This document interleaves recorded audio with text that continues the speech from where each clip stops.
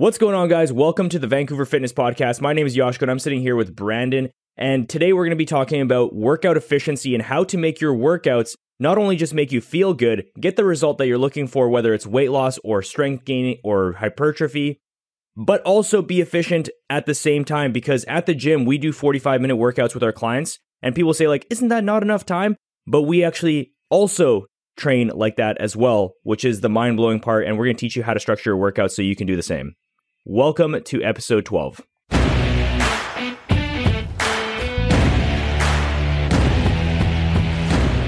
So to maximize your workouts inside the gym, a lot of people think that they have to train like elite bodybuilders and elite powerlifters in order for them to be able to get bodybuilding gains or strength gains. But the truth is that those people are in the elite level, and they train completely different than how you should train. But everyone doesn't want to hear that they're not elite level. Yeah. But sorry, man, if you work like a 9-to-5 job and you're just picking up weightlifting in like your mid 30s or even like late 20s, it's like, you're not ready for that elite level structure yet. Yeah. I don't think like most people are ever going to be ready for it. Like it's ridiculous. And there's no shame in that, because like the great thing about fitness is you can apply it to like all levels. The analogy is like, are you going to train like LeBron if you just want to be like good and like competitive, like you're part of a team for basketball? Like, are you going to train like LeBron? LeBron trains for what, 8 hours per day? At least. And plus then, more. And then he recovers for like 10 to 12 hours after that. Yeah. Yeah. And then so are you going to train like him just because you want to get good at basketball? Like, dude, just quit your job. There's like other ways to get good at basketball or fitness or weightlifting, right? Yeah. You don't have to spend that much time. Most people are spending way too much time. So I know like John Lee, when he came to the podcast here, he was saying that his workouts are roughly around like an hour and a half to 2 hours long. And that's how long like the general fitness person inside that's going to like big box gyms is working out for. They're working out for like an hour and a half, 2 hours. Why? Like, what a waste of time. Don't you have better shit to do? Yeah, you're not a competitive bodybuilder. Maybe you aspire to be, but at this time, in this point in your progression, you have to treat it as such. It's like being able to run before you can kind of walk thing, right? Everyone sees this going on the internet. You see crazy periodization. You see crazy deloads. You see awesome level, elite level structure made for like Russian Olympic athletes on steroids in the 70s. And you're like, I need to apply that same logic to me, even though I'm just learning how to do a deadlift. Yeah, totally. Yeah, and that's another thing too, is like these people most likely are very likely on steroids, and you're copying their workouts. And so that means they don't have to recover for longer than you, but they still do. And they don't have to go to a job after. Yeah, that this is what they do for work, and you're trying to copy what they're doing. Right. Full natty. So what kind of protocols can we do to make our workouts much more efficient? Well, okay, so at Kraken, what we did is we reduced our sessions to 45 minutes. And I don't know any other gym in the vicinity that does 45-minute sessions. And a lot of people, like including the trainers that work for us, they were like, oh, like, I don't know if we can do 45-minute sessions. Like, we can't fit everything inside. But the way we came to that decision is like, that's how long we're working out for. Why are we making our clients work out for an hour? Most of the time that our clients are working out for, they're talking to us, they're warming up for ridiculous amounts of time. And so we brought it down to 45 minutes, and the workouts are exactly the same, except the client ends up getting a better workout. Yeah, I would say the results from going from 60 minutes to 45 minutes was that the clients had better progress, because the whole time it was like there was no fat to the workout, no pun intended. There's no fat, right? It was just like, get into it, start warming up, and your warm up is partly going to assist you into our main lift that we're going to be starting to do. So out of all our programs, what we usually do is we'll have our main compound lift start the day. So if for those who aren't aware, a compound lift is a multi-joint exercise like a hinge, a squat, or a deadlift. So what we're going to do is we're going to get... Just to be clear, though, an isolation exercise is like a single joint exercise, like a bicep curl or something like that. Yeah, exactly. So we're not going to warm up with those isolation exercises unless we really need to. But we're going to get them right into these multi-joint exercises within lesser load that we normally would do. Yeah. And so, yeah, you warm up with the exercise you're just about to do with less weight. That's basically it. And then on top of that, you just make sure that your warm-ups, your dynamic warm-ups, whatever that is, like specific to your body, like let's say if you need to stretch out your hip flexors before you work out, or whether you need to activate your glutes before you work out, anything like that is done within 5 minutes before you start your workout. Anything longer than that, you're like, why? Why do you have to warm up longer than that? Right. And I think you bring up a really good point is like the warm-up exercises you're doing are dynamic because the warm-up is called a warm-up for a reason. Like you should increase your body temperature a little bit. One crazy hack is like we have our clients sometimes will just like go 1 or 2 minutes on the rower. It's like full body. You're increasing your body temperature, you're increasing your heart rate, using every single muscle that you would normally for a big compound lift. And it's very efficient. And then the next thing we're going to do is we're going to get into a little bit more targeted warm-ups like a banded walk, a hip thrust that are going to be the muscles that we're going to be using in our compound lift. Yeah. And we do with our clients is actually like full body workouts. For anybody that's doing pretty much like up to 5 days per week with us, we're doing full body workouts. Why?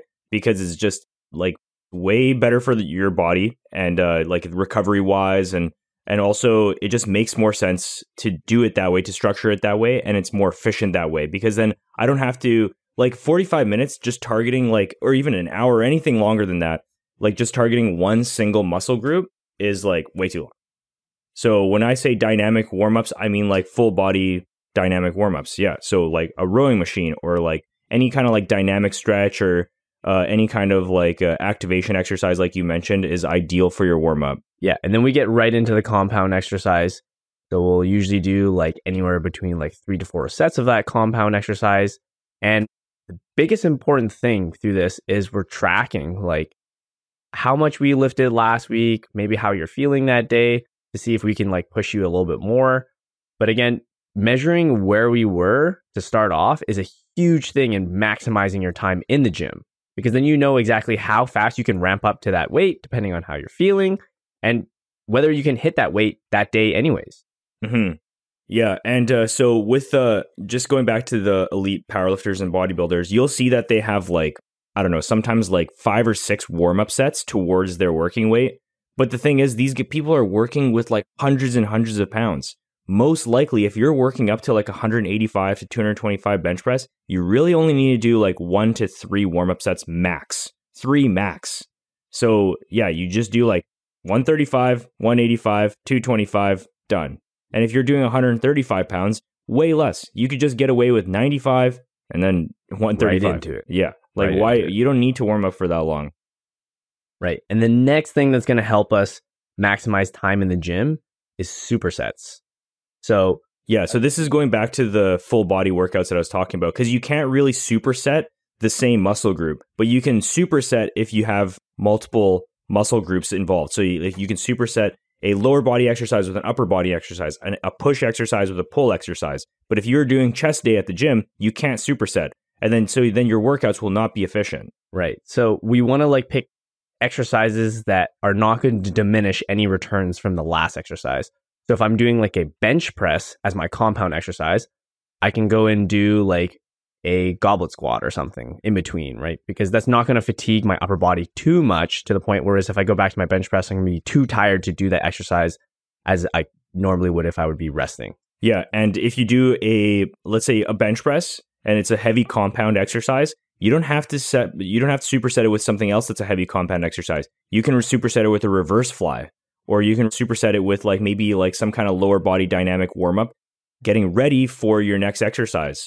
So like, let's say if you were going to do squats right after bench press, you can superset your bench press with some, let's say like lateral band walks or something like that. Something super light that's not going to affect your bench press. And it's going to also prime you for your next exercise. Yeah, that's a really good point there because if you plan ahead and you have some kind of basic level structure, you kind of know in your head, okay, I'm going to be doing some lower body movement that's going to require a little bit more hip stability.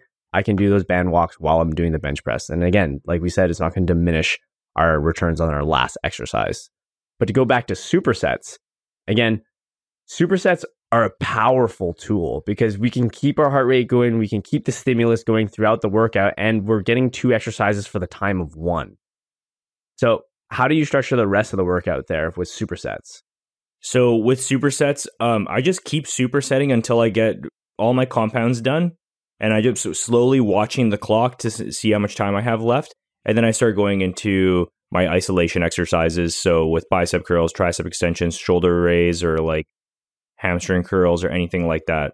It just, that way, just more efficient. And then also, if you run out of time, all you're kind of missing out on is the isolation exercises, and you could just move on with life. You don't need them. Yeah. So like if you follow that kind of structure, we go compound. And then as we get closer to the end of the workout, because we're going to be a little bit more fatigued, then we start working into smaller isolation exercises. So we're going to focus on smaller muscle groups and really focusing on them. And the nice thing about doing full body workouts within the week is you may only get like 1, maybe 2 isolation exercises out of that workout. So like in reality, how fatigued are your biceps going to be the next day if you wanted to train them again?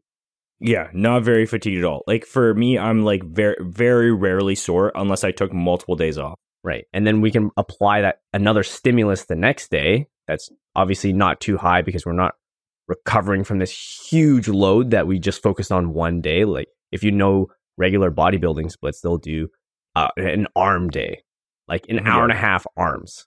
Which works really, really well if you're an elite level bodybuilder. But if you're just a regular guy going to the gym wanting to get jacked, or a regular girl just wanting to like build her booty or whatever it may be, yeah, you don't need to do that. You don't need to have like an arm day. It would be actually way better for you to target your arms a little bit every single day.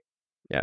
And so what we're trying to conceptualize here is we're trying to provide a stimulus, and then we're going to get some kind of adaptation to it after, right? So if we can apply that stimulus, let's say 3 times a week, rather than just one giant times a week, especially for the novice to beginner lifter, that's going to be way more beneficial to them because you're applying that 3 times throughout the week. Although it might not as high and you're not going to get these crazy peaks, you are going to get that stimulus more often. And just like learning a new skill, you want to repeat that process as much as you can until you get a little bit more expertise on that skill. Yeah. So one thing that I want to mention is the soreness that you feel after your workouts. So I think that there is some diminishing return on the amount of times that you go to the gym and work out. I think there is frequency issues as well, where you can go too little with this type of working out, like where you're only going like once a week or twice a week. Like it may kind of be like too little, especially if your workouts go too short. But then also at the same time, because you're working out full body like every single day, you can go too much as well. And I think I kind of went on to that too much zone because you don't feel that soreness, but then your joints feel the soreness. So right now I'm having the opposite issue where like I went to the gym too much because I never felt sore. And then all of a sudden it's like 3, 4, 5, 6 months down the line, you're starting to get joint pain. And I'm pretty sure that's what happened to me. So I'm trying to dial back my workouts. So now I'm back to like 3 to 4 times per week. Like inside the gym, I'm still working out every single day outside of that as well. But I think you have to find that perfect zone for yourself where it's like, I'm training enough, but I'm not training too much. And I think for most people, that's probably going to be around like 3 to 4 times per week. I think 2 is the absolute minimum this way. And then probably like 5 is like the maximum that you should do. And that's probably like pushing it a little bit too much for just like a natural lifter. Right. And I think you really do need to experiment yourself and take kind of some subjective note of like how you're feeling and responding to these kind of workouts. Because a lot of people, they'll just jump right in. They'll come right off the couch. Okay, 5 days a week. Yeah. And then that's when you're going to encounter more joint pain, especially if you ramp it up so fast. So start off with 2, work to 3, work to 4. And then just see how you feel. Take a subjective note of like how well you're recovering, how well you're responding. Are you even like gaining in size if that's your goal, or are you losing fat if that's your goal? Take a subjective note. To bring it back to the point of like soreness, I don't think that like soreness is always a marker of like a good workout too. Like some people will be like, oh, like I destroyed myself the last day with my arm day, and now I can't move my arms. What a great workout. Yeah, yeah. It doesn't always have to be like that, right? I think if you can do a workout, feel a little bit sore, which is okay, but you can go again the next day, I think that's much more beneficial. I think though that's where my issue stemmed from, where I was working out too much because I didn't feel sore. And I think your body adjusts to these full body workouts very, very quickly. Yeah. And you feel like you can go again, but you shouldn't. So that's the issue that I was kind of running into, was like just overtraining without realizing that I was overtraining, I guess. I mean, it's not even considered overtraining, but I was doing damage to my joints for sure. Like I can feel it now, but at the time I didn't really feel it. So, yeah, that's the thing. Like this proves even more that soreness is not a good indicator of how well you're doing, because you can be like not feeling sore at all and then go work out again and you're fucking yourself over, versus feeling too sore doing single muscle group workouts, like just chest days, because then you feel fucked the next day. In fact, you feel so fucked that you can't even train your back the next day because it's affecting like how your range of motion. Yeah. So to wrap this up, people spend too long inside the gym, and most likely that you just need a shorter duration inside the gym. Maybe even going down to 30 minutes a week is better for you, as opposed to always training for an hour to an hour and a half to 2 hours inside the gym. You'd get more shit done within 45 minutes. You'd feel better and it would be more efficient. You'd have more time for other things in life, because the truth is that if you're not an elite bodybuilder, like this is just a workout that's supposed to make you feel good, you look better, and that's pretty much it. You don't have to really go beyond that. Yeah. Keep it simple out there, Vancouver. Keep it simple with your workouts. That's all I say. Yeah. And then if your trainer's training any other way other than this, like, you know that you should probably come to Kraken instead. All right, guys. So that's pretty much it for this podcast. We'll see you in the next one.